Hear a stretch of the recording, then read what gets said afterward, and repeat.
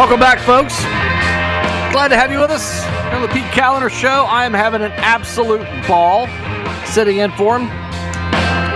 Chad Adams, formerly the Big Talker down in Wilmington and the John Locke Foundation, and was in elected office for a while. Love to write, love to have a good time and communicate with fine folks. Michael, I hope you stayed on hold, man, because you called in. I couldn't get to you in the last segment, but welcome to the show. How the heck are you today? Oh, thank you very much.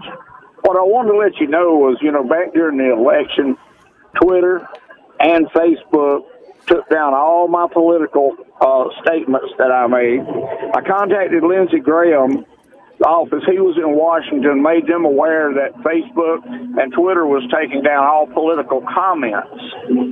And at that time, he sent me a message back that he knew it, but he wanted people to keep calling in and letting him know it. This was Lindsey Graham saying this. All right, getting to my next point is the CDC wields great power.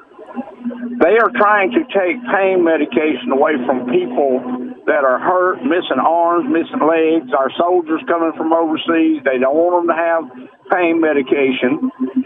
And Gallagher Bassett and My Matrix, along with AIG Insurance Company, is helping them do this. We don't need our old people that have worked all their lives and used up their bodies and now need medication to survive on and to function on. We don't need their medication taken away from them. So Mike, can you help me a little bit understand something you mentioned? Now, the Lindsey Graham stuff and about a lot of elected officials saying, hey, let us know what the heck's going on with Twitter and Facebook. That's actually working. More and more people are coming out and saying, hey, this happened to me too. Hey, this happened to me too. Some of mine got flagged. So I know what that feels like. Now, but on to the pain medication part. I'm trying to understand what you said. The CDC is limiting the pain medication. I don't understand what the CDC, because they're disease, they're not the FDA. I would think the FDA could do it. But what is it you're saying the CDC is doing with respect to pain meds? The CDC is putting out guidelines, and they're telling doctors that they're rules, but they're guidelines. The DEA is helping the CDC go in and shut doctors down that are doing legitimate work and helping people like me. It helps me work every day, but they're still trying to take my medication away from me. And that's okay. Not right. They're not taking anybody's blood pressure medicine away from them or their kidney medicine away from them and letting them die.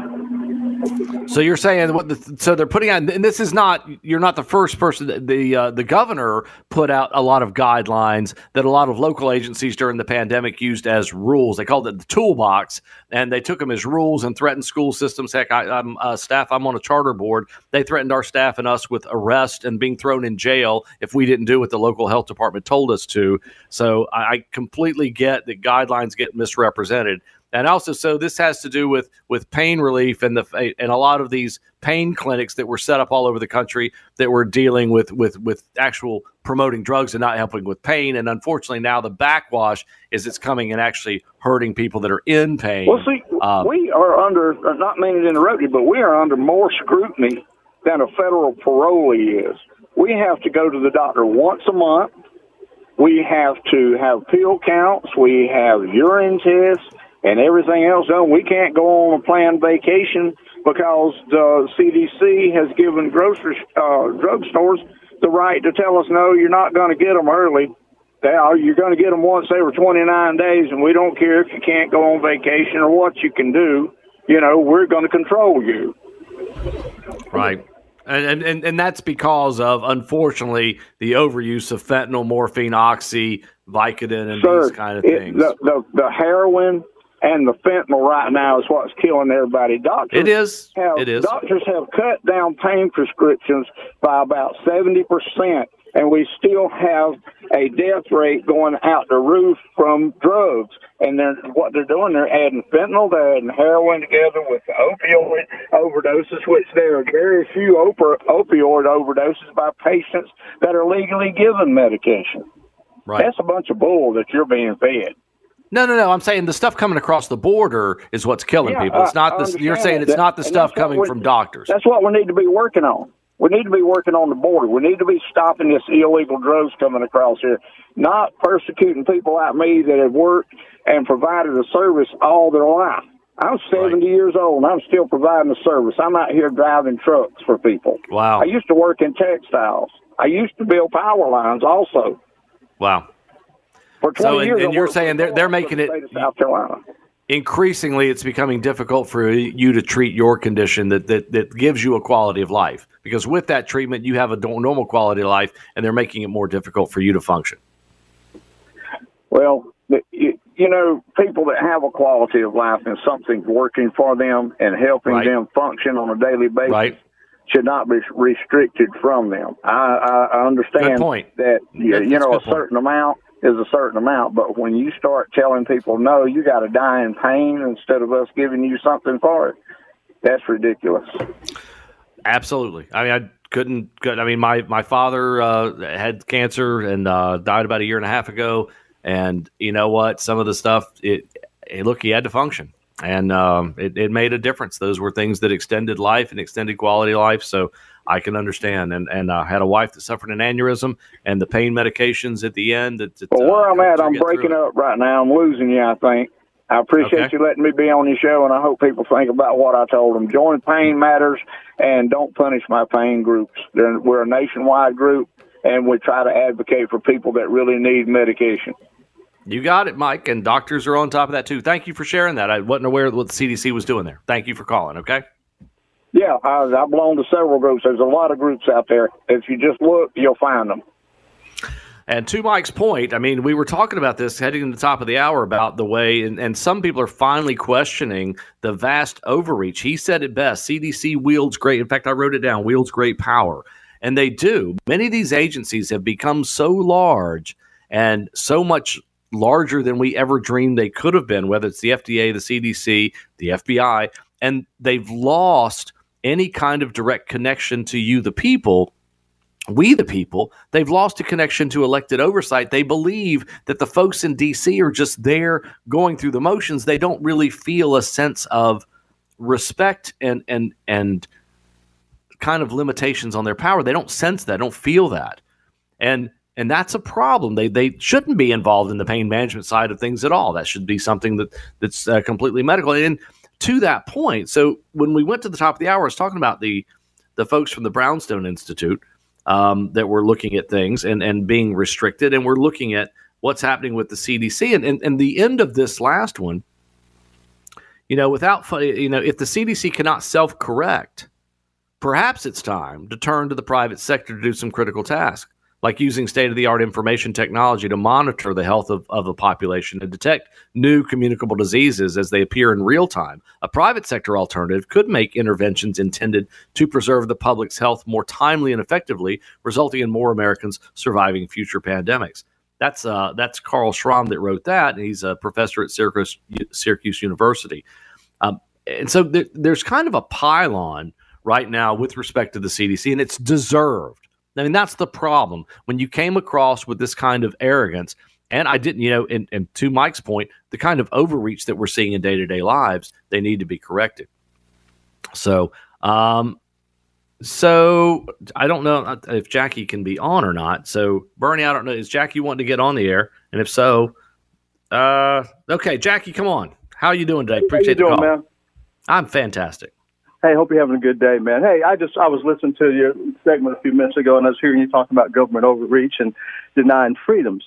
But, if you were to talk to my great-grandfather and my father, all my grandfathers and my father, they'll tell you that this country has always denied freedoms. We've always limited freedoms. My father, Rock Hill, South Carolina, couldn't legally vote until he was 34 years old. My grandfather was in his 60s. And then my uncles who went to war for this country and fought and served in the armed services in Europe and Japan, in Asia, they come back and they couldn't go to a Woolworths and sit down and have a cup of coffee.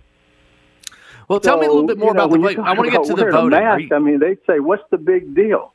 Are you talking about Jim Crow laws on the voting? You can't talk about what's going on now. You have to talk about the history of this country to put everything in context. This has always been going on. It's nothing new.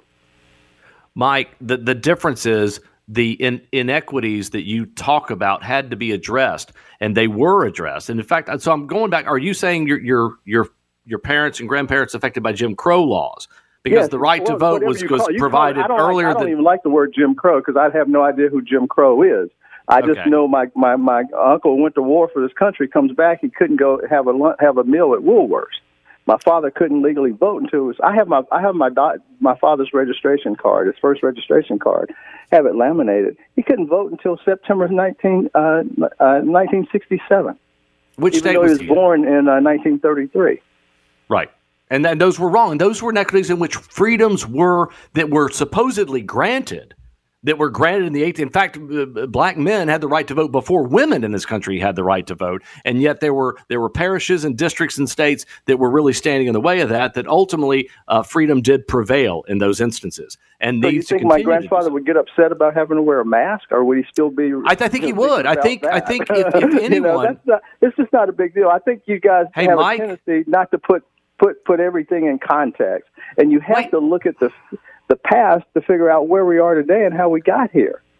Mike, you have to remember the past, and you have to acknowledge the past. Mike, let me speak for a minute, okay? I'm not disagreeing with you. Oh, Jackie, I'm sorry. I keep calling you Mike, and Mike was the previous caller. Jackie, I apologize. I'm in the land of far, far away here. That's so, okay. Jackie, apologize. I'm not going to call you Brett or anybody like that. That's okay. You could call me anything. I'd be pleased. I'm glad Pete. you called in. I'm not going to call you Pete. You could. He's a good guy. So, Jackie, with respect to these historical issues that happen, the point is we continue to address them. I think your parents and grandparents would be particularly concerned with government telling them what to do. It wasn't like they had a high trust of government to begin with. And I would say many people, it's a natural thing to be suspicious of our government, and we should be. And the masking, if you look at the box and you see that it doesn't work, and we know now that it doesn't work that well, we know now looking back that it didn't prevent viruses from being spread, then we wonder, why did you push, not you, but why did they push policies that weren't effective and were restricting freedoms that weren't necessary? And we should question that. Would you agree with that? I think in the scheme of things, and in the context of what's happened in the past, the mask thing is not a big deal to most people. I think for some people, wait, Jackie, talking about it, but it's not a big deal to a lot of us. That's small potatoes. It is, but what happened to our kids and losing their ability to learn how to speak and losing those things because of masks? They're both sides of this. And Jackie, I appreciate you calling in. Okay. Oh, you're welcome. Thanks for being a part of the show. We appreciate all perspectives.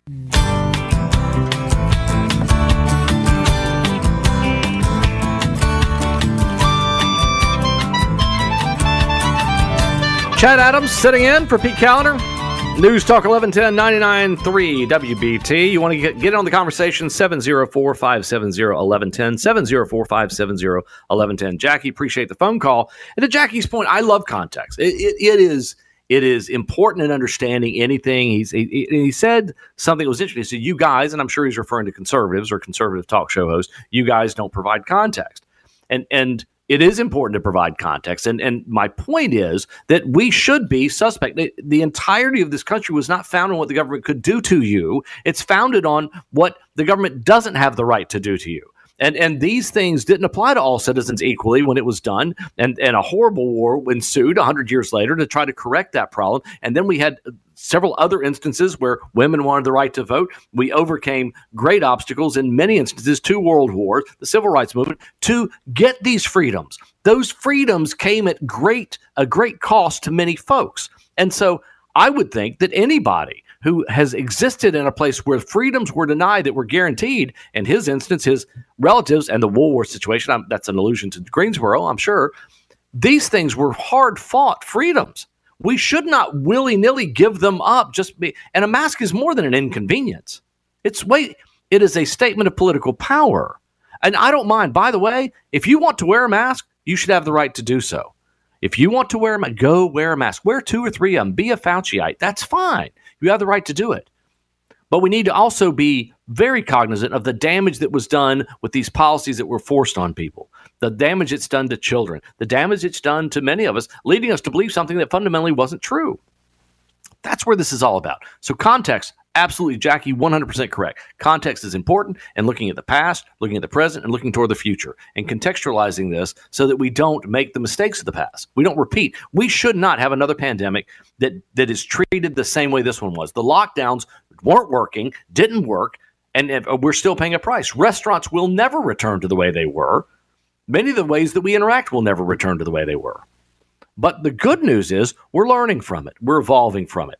We even learned about the power of some of these agencies and people in government. And that is a valuable lesson indeed. So it wasn't just what we learned from the pandemic and the response to it, but what we learned about those who wielded power through it and the need to reject that power and stand up to it more in the future. And unfortunately, that's not going to be a comfortable process to go through, because there's still many of those that think the CDC did nothing wrong. There are many people that think Fauci did nothing wrong. There are many people that think government acted completely appropriately through this entire thing, but it suppressed ideas. It suppressed salient thought. It suppressed debate at a time where we really needed to be having those things. So to the Brownstone Institute's point, he was writing about how he was throttled through this. He didn't notice it at first, but then he realized how many people were affected by it. And when he put out a piece about Woodstock in the 68-69 flu season, a fact checker originally, and this is the head of Brownstone, a fact checker rated it as true, and Facebook algorithms really screwed it up. Facebook pushed it out. In other words, the piece he wrote about what happened at Woodstock, we were in the middle of a pandemic then, and we had the flu, and he posted it. And then all of a sudden it was throttled. Or perhaps there was one employee who then made it so. He doesn't know. In the meantime, the one article generated millions of views and shares. It was his first experience with the astounding power of these types of venues to shape the public mind. People innocently use all of this without the slightest understanding that there is a reason why they're seeing what they're seeing. Every word or picture you see on your apps is there for a reason, a choice of this or that. And the driving force there is what powerful people want you to see and not see. We know now that the stream of information is carefully curated by algorithms and human intervention, not to fit with your interest, as they once claimed, but to fit with regime interest. In other words, what people used to say about the Chinese Communist Party role in the management of TikTok applies fully in the U.S. today with all the main tech companies. And please keep in mind, we only know this because of the Twitter file dump. We only know it because of that. All of this is happening at Google, Meta, LinkedIn. The latter removes post by Brownstone, often, which is what I'm reading from. This has been going on for years, but COVID made it worse. COVID made it worse. Good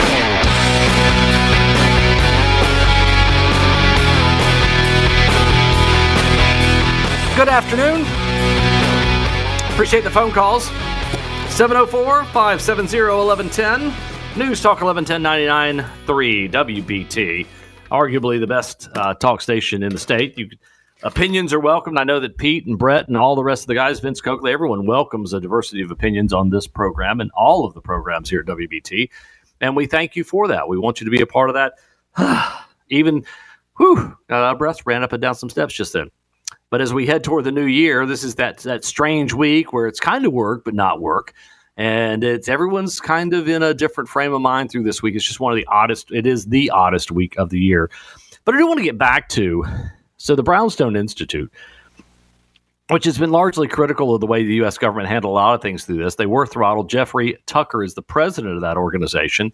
And he's written a column about this. And he was talking about the damage that these organizations have done to a lot of folks. And it has, when you've built up, if WBT, any organization builds up an audience, that audience relies on them for information and trust, and someone just disconnects that just arbitrarily because they don't like what's being said, and that's damaging. It would be damaging to all the people at WBT or any other place if it's just arbitrarily ended, that they're still there. Oh, you're allowed to be, but no one's allowed to see you or hear you if you've curated tens of thousands or hundreds of thousands of people.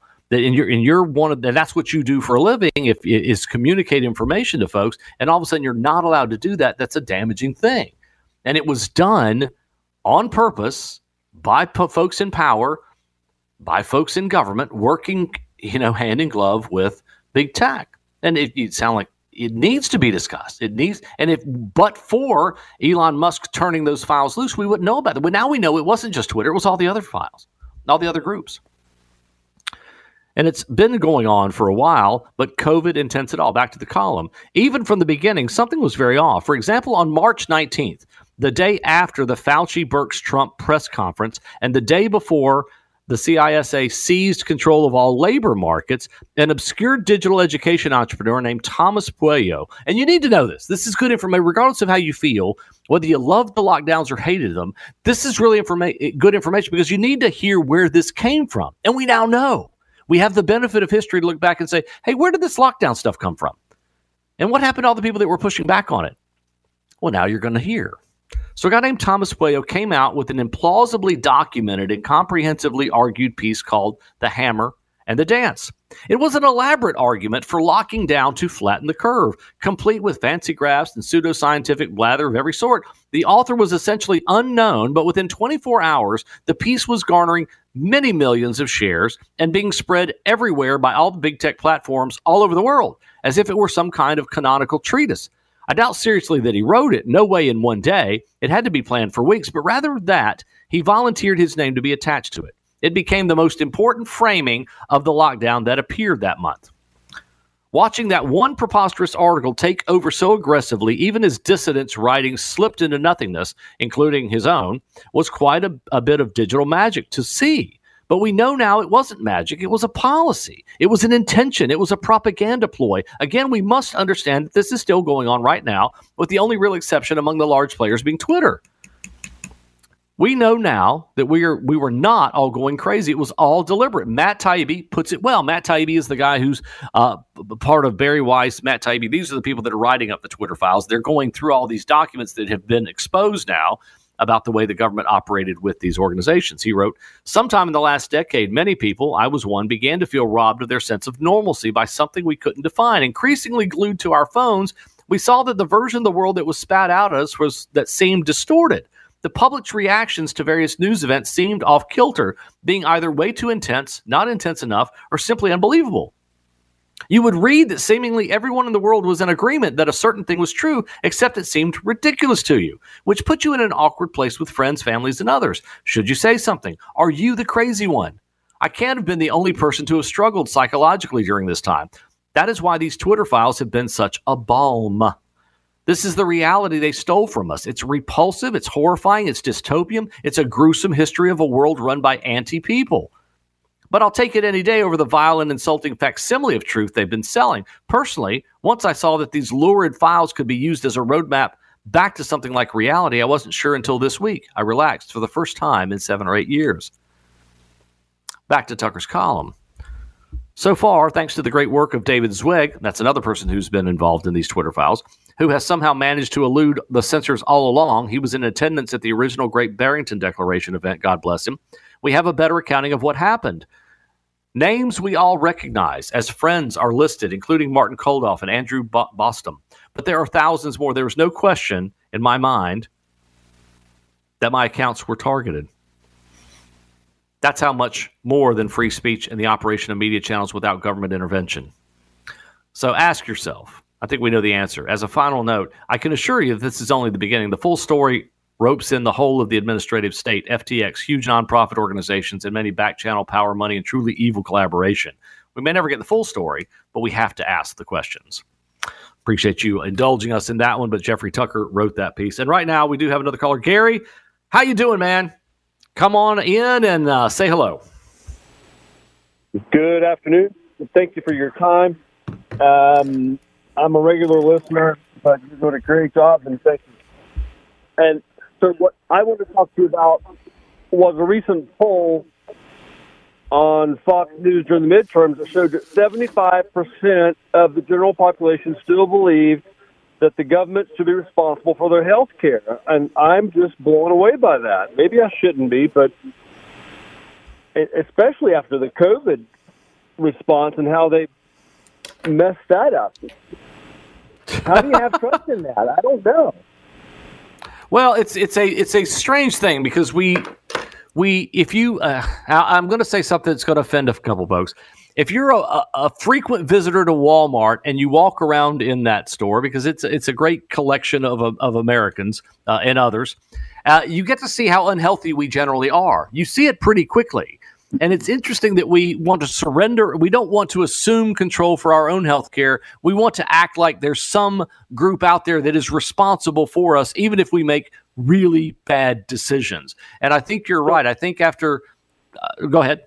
Didn't want to interrupt you, Gary. I would say, as a personal trainer and a believer in exercise all my life, that is the missing component that no one uses today, and it could be implemented in our school system, and it would affect our children in their health, their mental health, and it has actually shown to improve memorization of material after you get their heart rate up. And the book is called Spark. That's the best book anyone can read about what they can do for themselves with exercise for mental health and education. Well, Dr. Ratey is his name, R-A-T-E-Y. Okay. And the name of the book is Spark? Spark. Okay. So, and on that vein, though, don't you think we've surrendered a lot of things to government? We think they're responsible. We've come to believe that Social Security is somehow a retirement plan, and it's not. Never was meant to be. We've come to think of government as all sort of the end all for all sorts of things in our fiscal life, and it never was designed to be that way. And with respect to healthcare, whether it's Medicaid for those who need more assistance, we want to continue to expand this massive government program to include more and more people. When on Medicare, we have so many different choices out there. It's very confusing for the folks that it's intended to help. And so how do you what would you say to get out of these things? How do you ever, because if you ever touch them as a political entity, an individual that wants to make them better or reduce them in some way, you're going to be drawn and quartered publicly. Well, I think it goes back to James Madison, our founders. I think this is James Madison. Anyway, no matter who it was, the statement was that our Constitution was never designed to rule over an ungodly, I might be getting this wrong just a little bit, but someone who is held to a higher accountability than the government. That there had to be a higher calling to the average individual, and if it wasn't there, that we would break through our Constitution like a whale through a fishing net. And it's missing because we've lost the element of God in our life, and that element puts responsibility on you, the individual, not the government. And I think that's and get the understanding that responsibility precedes rights, and I think that can be done with using exercise. Because exercise is a phenomenal sweat equity that provides a unique observation of what can be done with self-governance and responsibility. Gary, I think, diseases and genetics aside, you're absolutely right. The vast majority of folks could stand to move more and eat less. It's not rocket science. It's not brain science. It's just straight up the way we were designed to be. We weren't designed to just sit around and play video games and watch TV and feed ourselves endless array of carbs and then go to the doctor and the government and say, you guys need to fix me. And it's your responsibility. So, and you're right. The founding fathers absolutely believed, hey, we're going to give you these freedoms. With all those freedoms comes great responsibility, and you're responsible for your pursuit of happiness and your health. You're responsible for that in large measure. But, Gary, I appreciate the call, man. I'll end on that. It is a dialogue to be had in the general public that is not being had, and you have to question why. Knowing that our government knows these scientific facts about what it does for education, and they don't implement it. Because it would take away power from special interests. We're going to kick it out now. Gary, thank you for the call. I got to take a break here.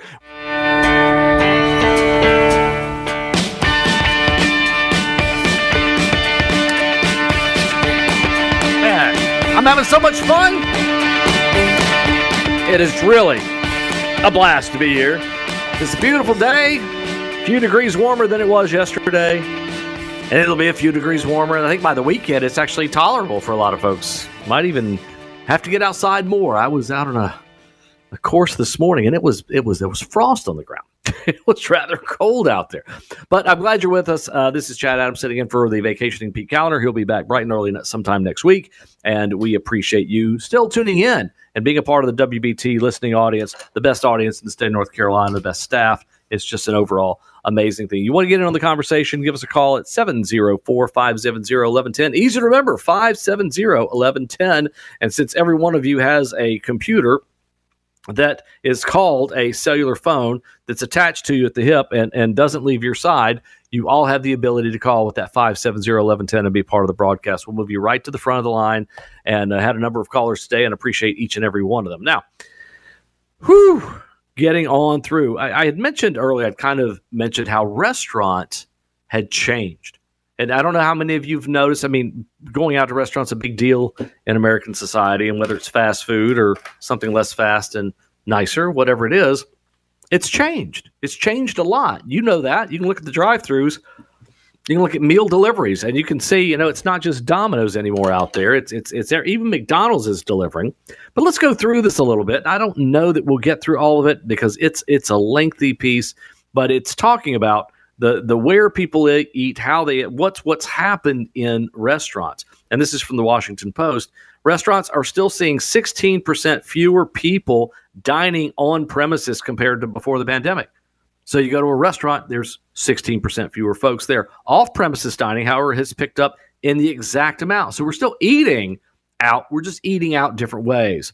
So if you break it down, delivery is up more than 5%, while carry out is down 3%. The big winner, drive-through, up 13%. And all you've seen that drive-through. At this moment, 39% of all restaurant traffic is bumper to bumper in a drive-through lane, said Hudson Reel, an economist for the National Restaurant Association. Operationally, many restaurants function differently than they did 3 years ago, with a greater reliance on technology integration and on the off-premises market. What does it mean?